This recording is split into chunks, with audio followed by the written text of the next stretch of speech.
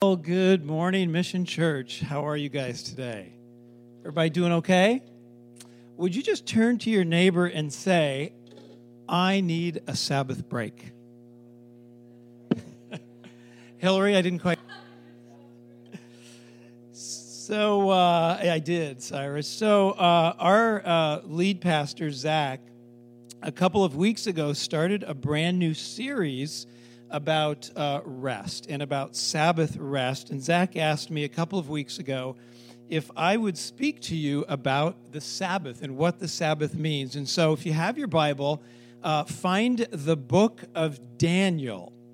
Find the book of Daniel, and I think we have some slides up here, so maybe we could put those up too. But I want to just bring to you, we're going to look at a bunch of different scriptures this morning, but I want us to focus in on Daniel chapter 1, verses 1 and 2. And a lot of people, when they read the book of Daniel, they don't really think about the Sabbath, but it is definitely related to the Sabbath. So, hear the word of the Lord. And I'm going to ask you to stand for the reading of the word of the Lord, and then you can sit back down. So, Daniel chapter 1, verses 1 and 2.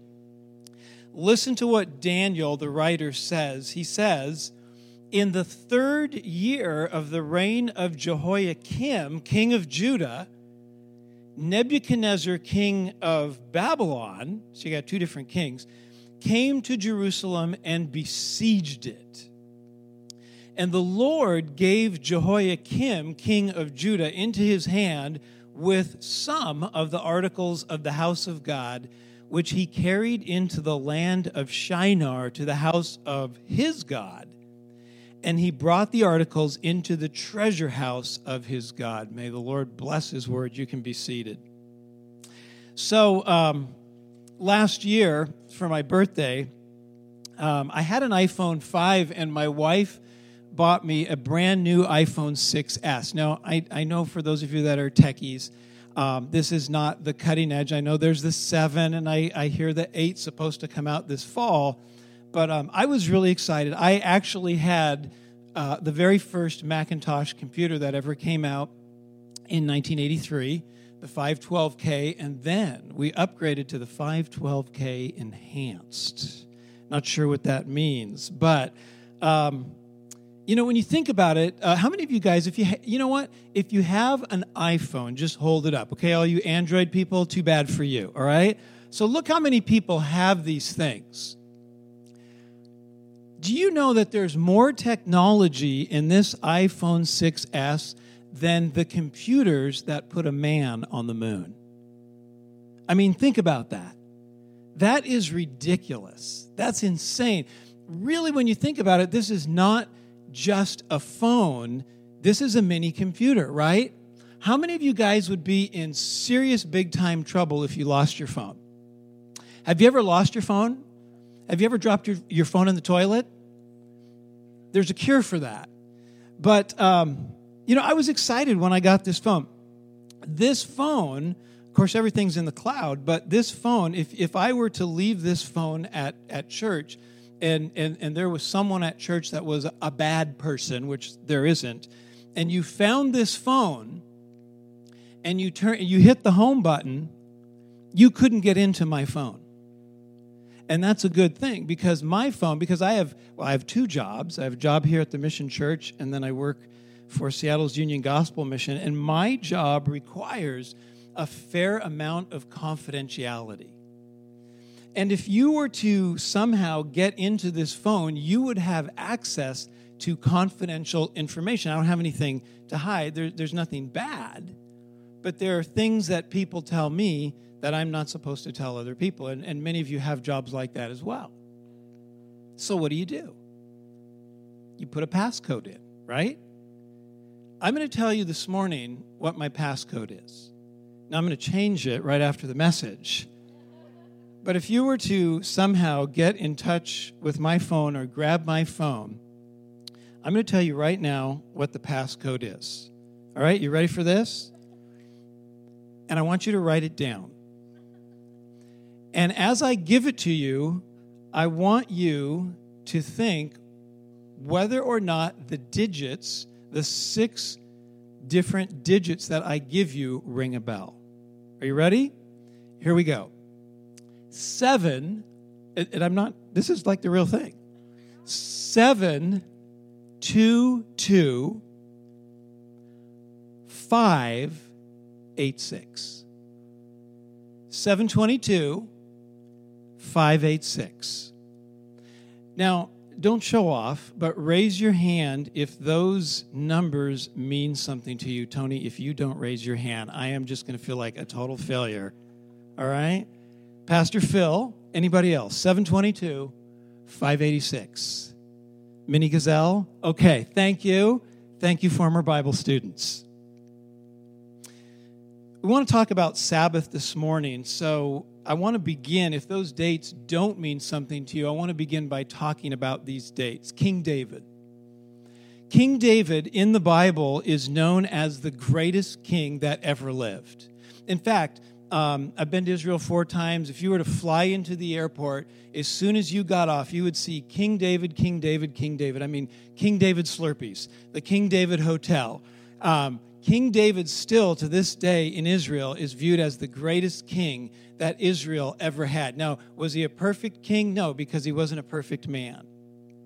But listen to what the Bible says in 1 Chronicles. So David went on, this is in 1 Chronicles 11:9. So David went on and became great, and the Lord of hosts was with him.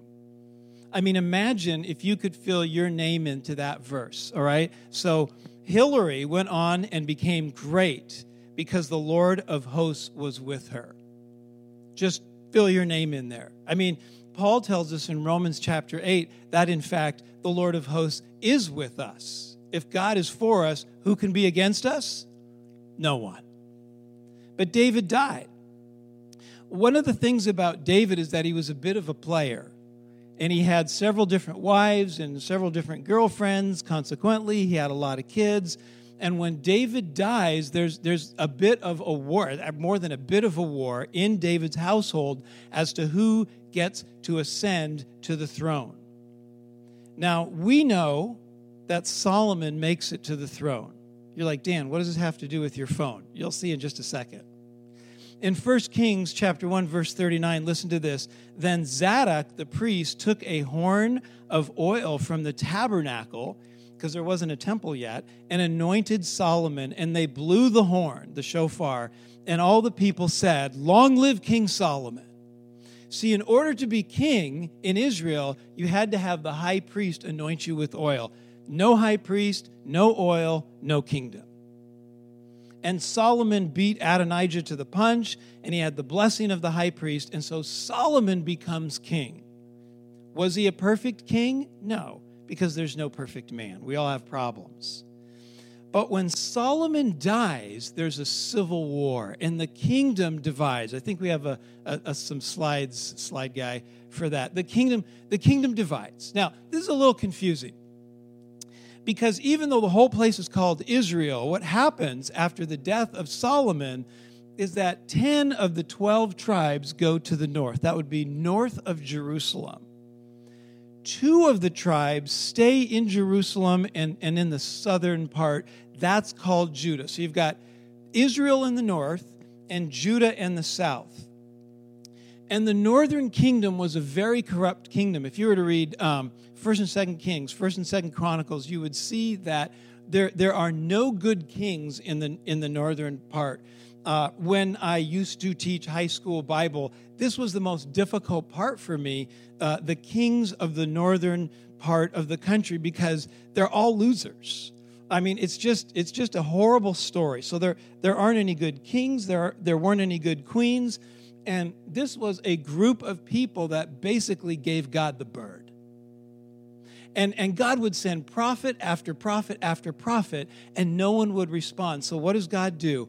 Well, in 722, God stirs up the Assyrians. And if you know anything about world history, even to this day, the Assyrians were ancient ISIS. I mean, they were known for burying people up to their neck in the sand next to fire ant hills and then pouring honey on their heads, and they just say, "See ya, good luck with that." I mean, they were horrible, horrible people.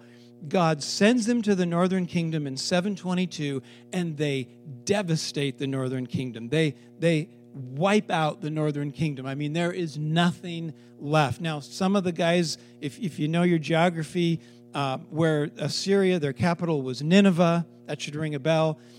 It's landlocked. There's no beach. Some of the Assyrian soldiers decide they want some beachfront property. They take Jewish women. They have kids. Those are called the Samaritans. Remember, Jesus tells the parable of the fill in the blank, the good Samaritan. To a good Jew, there's no such thing as a good Samaritan, because a Samaritan is the product of the Assyrian relationship and a Jewish relationship. They call them half-breeds. 722. Well, the kingdom of Babylon overtakes the kingdom of Assyria. And in 586, and there's different dates I could throw out there, but in 586, Nebuchadnezzar, we just read it here in Daniel, Nebuchadnezzar, the king of Babylon, comes into the southern kingdom and he wipes it out. In fact, Daniel chapter 1, Nebuchadnezzar, king of Babylon, came to Jerusalem and besieged it. He wiped it out. Some versions say he razored it. I love that. I don't know why. I've always loved that. He razored it. He devastated it. 722, 586. And you got to ask yourself this question. Why? Why does God allow bad things to happen to good people? Why does God allow these two kingdoms to basically devastate his people? Well, I'm going to tell you. It has to do with God's people and their failure to observe the Sabbath. Listen to what Jeremiah says. Now, Jeremiah, contemporaries with Daniel somewhat, but before Daniel, Jeremiah predicts what was about to happen some 50, 60 years before this even happens. Jeremiah 17:27, if you just jot that down. This is the word of the Lord through the prophet Jeremiah. Listen to this. But if you, people of God, if you will not heed me to hallow, to make holy the Sabbath day, such as not carrying a burden when entering the gates of Jerusalem on the Sabbath day, then, God speaking, then I will kindle a fire in its gates, and it shall devour the palaces of Jerusalem, and it shall not be quenched. This actually literally happens. Listen to Jeremiah 25:11. And this whole land, I don't have all the verses up here, and this whole land shall be a desolation and an astonishment. And these nations shall serve the king of Babylon 70 years. Why 70 years? The Jewish people, when Nebuchadnezzar invades the southern kingdom in 586 BC, he takes the cream of the crop. In other words, if we were the people of God and Nebuchadnezzar invaded us, he would grab Zach Dunkley. All right? He'd take the cream of the crop. He'd go after Hillbill over here. He'd take Kerry Doss because he needs his own private golf instructor. He'd take Micah because he needs an IT guy. He'd take Cyrus because he definitely needs someone to put some very nice rugs in his palace. That's what the Babylonians would do. And they hauled the people of God into captivity for 70 years. Why 70 years? Because God says in the law that for every year his people violated the Sabbath, there was a 10-year penalty. It's kind of like hockey. Penalty box, 10 years. For every 1 year you diss my Sabbath, God says, you pay 10 years. 7 times 10, shout it out. 70. And so Jeremiah says, and this is 25:11, this whole land shall be a desolation and an astonishment. In other words, people are going to come to the southern kingdom and they're going to go, oh, yeveh, oh my goodness, what happened here? And then Daniel chapter 9, verse 2, I'm answering the why. Daniel writes this, "In the first year of his reign, I, Daniel, understood by the books of the number of the years specified by the word of the Lord through Jeremiah." So this is very interesting because Daniel is actually doing Bible study and he's quoting Jeremiah, the same Jeremiah that you have in your Bible. "The word of the Lord came to me through Jeremiah the prophet that he would accomplish 70 years in the desolations of Jerusalem." God wipes out temporarily his people because they failed to observe the Sabbath. I'm so grateful that our senior pastor has led us down this road because we need to understand what is the Sabbath. You say, Dan, I'm a little uncomfortable with you preaching on this because, the Sabbath, honor the Sabbath. That's in the law. We live under grace. We're no longer under the law. We're under grace. Well, guess what? You lose. Because in Genesis, God establishes the Sabbath before the law. So the Sabbath was established in a time of grace. So it still applies. I want to give you a working definition of the Hebrew word Shabbat. And I think maybe I might even have it up there on a slide. What do we know about Shabbat? Shabbat is the Hebrew word for Sabbath. And we're first introduced to it in the book of Genesis, where the Bible says that God creates everything in 6 days. Now, I know some of you're those evolution Christians, and that's fine. We can still have coffee. I don't really think the issue is the time. I think God could have done it in 6 seconds. But I do believe that God created everything in 6 literal 24-hour days. You say, Dan, why do you believe that? Because of the Sabbath. Because after God is done creating 1, 2, 3, 4, 5, 6, it says in the Bible, in the book of Genesis, early on, that on the 7th day, just turn to your neighbor and fill in the blank, God rested. He rested. So the word Shabbat literally means to rest. Now, if you're like me, and I don't know if you are, but if you're like me, I grew up in church. I grew up, hearing about the Sabbath Sabbath is on Sunday. Technically, it's on Saturday. The Sabbath is on Sunday, and I remember all of my pastors growing up saying, you got to be in church on Sunday. Now, I grew up a good Baptist. Let me tell you, Sunday was probably the busiest day of the week for me growing up because there was early morning church. There was we used to have this thing called Sunday school. And then you'd come back Sunday for choir practice. And then after choir practice was Sunday night church, which I always loved because the pastor would wear jeans. And then after the Sunday service, if you were truly spiritual, you'd go to a restaurant and hang out with your friends. Sunday was anything but a Sabbath day. Now, my wife and I, we're at the place in our lives where we don't have little kids running around the house anymore, but I see some of you guys here on Sunday, and I can just see on your face, this ain't no Sabbath. You're trying to wrestle your kids early on, get them to church, get them down the hallway, and then get back in here by 10 o'clock. And I know for some of you, by the time church is over, you're exhausted. Raise your hand if amen to nap time on Sunday afternoon, dear ones. Yeah. The Sabbath, we have been taught, well-meaning pastors and Bible teachers have been telling us for years, for some of us our entire lives, that the Sabbath is the day you're supposed to rest. You're supposed to just sit home in your jammies and binge watch whatever, Grey's Anatomy, if you're Christina.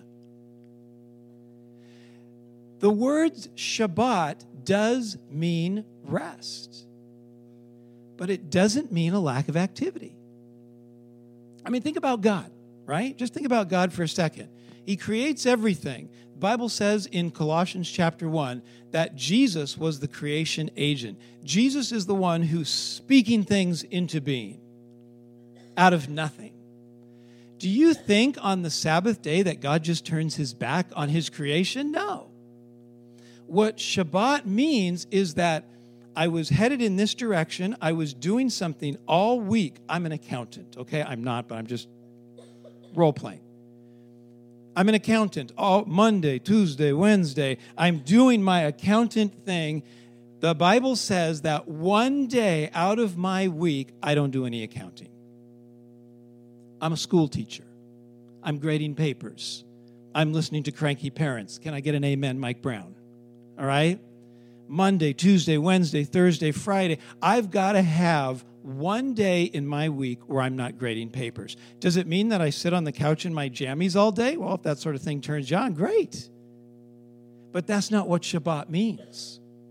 What Shabbat means is that you've got to have one full day where you don't do what it was, or what it is rather, that you normally do. Pastor Zach needs to have one full day where he doesn't do any church stuff. He doesn't think about church. He doesn't do a funeral. He doesn't do a wedding. He doesn't visit someone in the hospital. He has a Sabbath day. That's what Shabbat means. It's not a cessation from activity. It's a cessation from the activity that you normally do. So what can we learn from this? Because God's serious about this. God wants me to have a Sabbath. Now, Paul in the New Testament tells us that one day is as another. Some of you work on Saturday. Some of you work on Sunday. The day isn't the issue anymore, amen, because of the crucifixion and resurrection of Jesus Christ. We are free in Christ. But the principle of Sabbath rest still applies today. What can we learn from this? Let me give you three things. Number one is that God is serious about the Sabbath. He's serious about the Sabbath. The book of Exodus, and I give you a lot of different verses, but for time's sake, let me just give you one verse. This is Exodus chapter 20, verse 11. For in 6 days, not 6 billion years, in 6 days the Lord made the heavens and the earth and the sea and all that is in them and rested on the seventh day. It doesn't mean God was in his jammies watching TV. It means that he did something else. Therefore, the Lord blessed the Sabbath day and hallowed it. This day is extra special. Now, every day can be special, but this is an extra special day. I've just had a curiosity. How many of you guys love when you wake up, for those of you that don't have to work the weekend, you wake up on Saturday morning and you're lying in bed and you look at your clock and it flashes 5 a.m. and you wake up and you realize, I don't have to get up for another hour. Is that not just a fantastic feeling? Aren't you glad we have 10 o'clock church, not 8 o'clock church? God blessed this day. Whatever that day is for you, that is to be a holy day. You say, Dan, that's legalism. No, I say that's grace. Because it came before the law. I believe God's serious about the Sabbath, and there's lots of different reasons. I just want to give you two here. Number one has to do with your health. It has to do with your health. One of the things that has been the biggest blessing for me as Zach's associate is that probably the biggest part of my ministry at this church has been meeting you all for coffee. And one of the things that's been heavy on my heart over these past 4.5 years that I've had the privilege to minister to you, this congregation, is that some of you work so hard. We have people in our congregation that work 70-hour work weeks.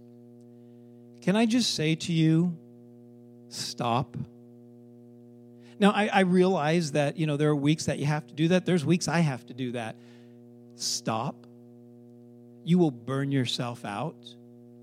Your kids are growing up faster than you think.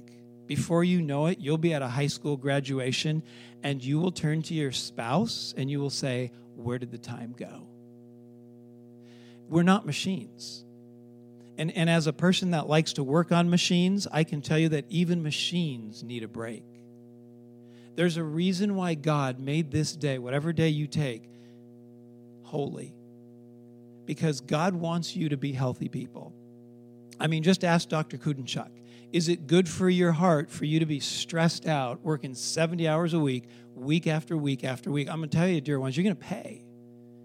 It might be a while, but it's going to catch up with you.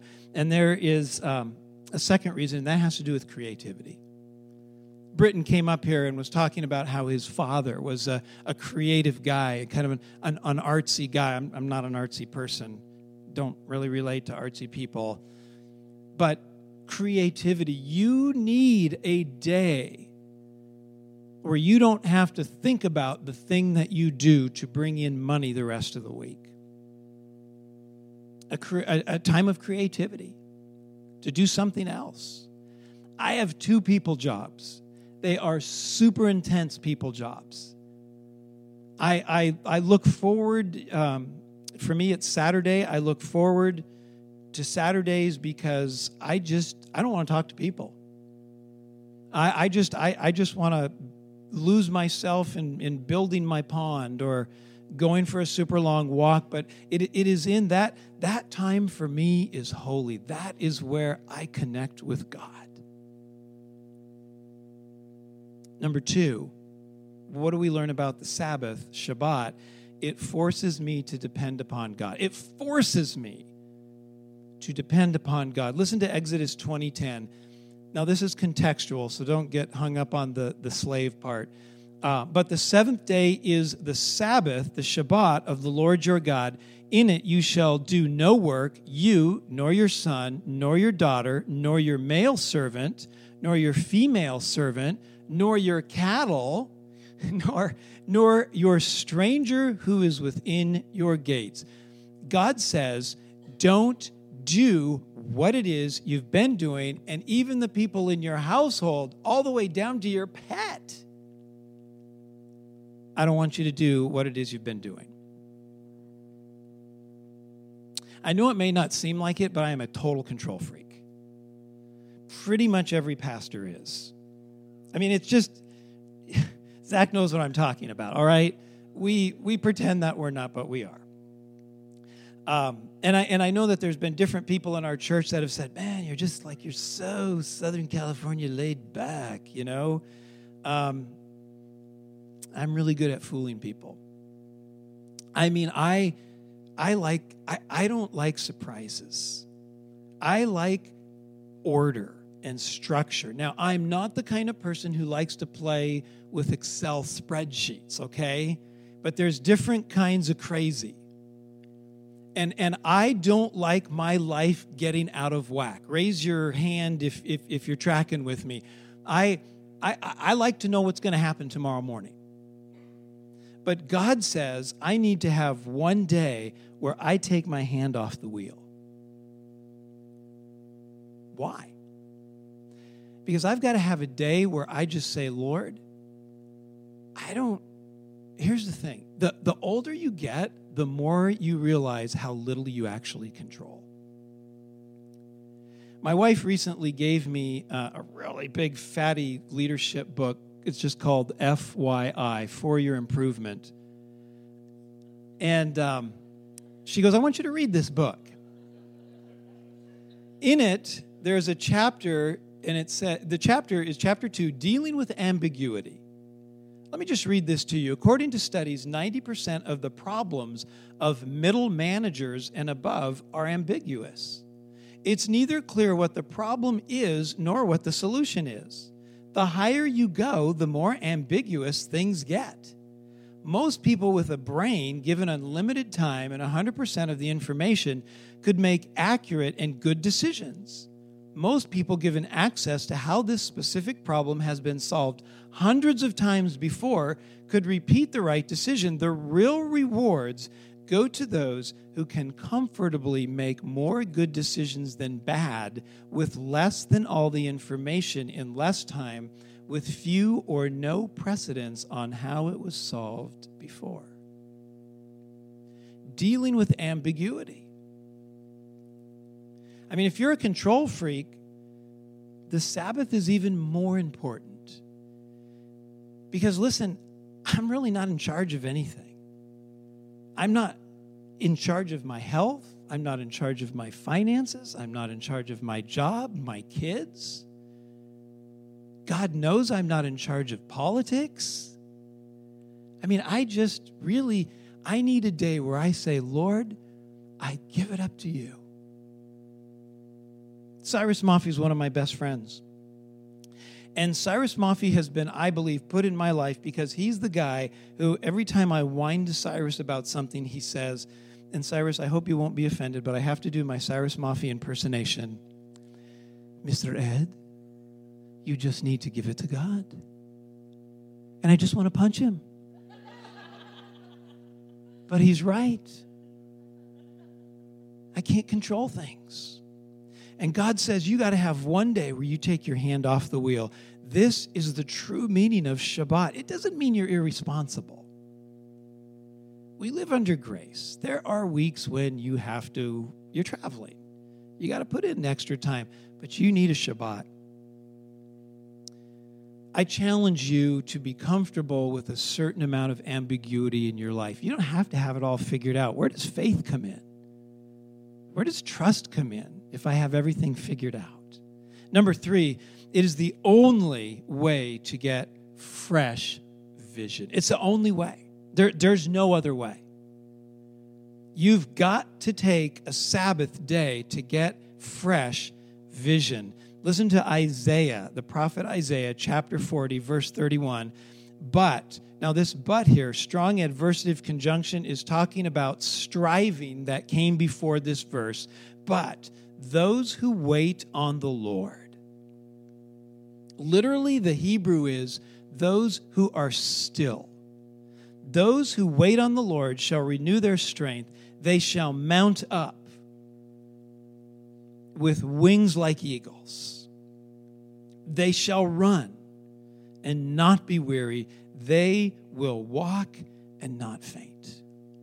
Man, you got to have a day where you are just open to the Holy Spirit, just filling you with new vision, especially those of you who are leaders, especially those of you who aspire to be leaders. Pastors are the worst at this. Pastors don't know how to take Sabbaths. In the denomination where I received my ordination, you're basically required after 7 years to take 3 months off. As someone who very much loves your senior pastor, I am charging you as a congregation, when this guy hits year 7, force him. Have Britton speak for the next 3 months or somebody, and give Zach a Sabbath if you want to be a successful church. Because if he doesn't have vision, the whole thing goes down the drain. And if you don't have vision, your life spirals out of control. Harry Emerson Fosdick was he was an interesting guy. He was a Baptist pastor who spoke in a Presbyterian church. I don't know how that works, but he said this. He said, "He who cannot rest cannot work. He who cannot let go cannot hold on. And he who cannot find footing cannot go forward." 722, 586. You need a Sabbath. Let's pray. Worship team's going to come up, and I just encourage you as we continue to worship, as we take our offering and we go through all the rest of the parts of our service, with every eye closed, let me pray for you, this beautiful, wonderful church. Father, this is a congregation that works hard. This is a congregation full of young families and lots of kids, and we're tired. Oh God, would that we would reformat our lives and put you first. Father, I pray that you would whisper to the hearts of our people this very morning, God. And I pray that maybe even this afternoon, Lord, we'd go for a long walk. We'd do what it is we need to do to hear your voice. Jesus says, my sheep hear my voice. Lord, we can't hear your voice if we're busy all the time. Pray that you would bless us this day. And all God's people said,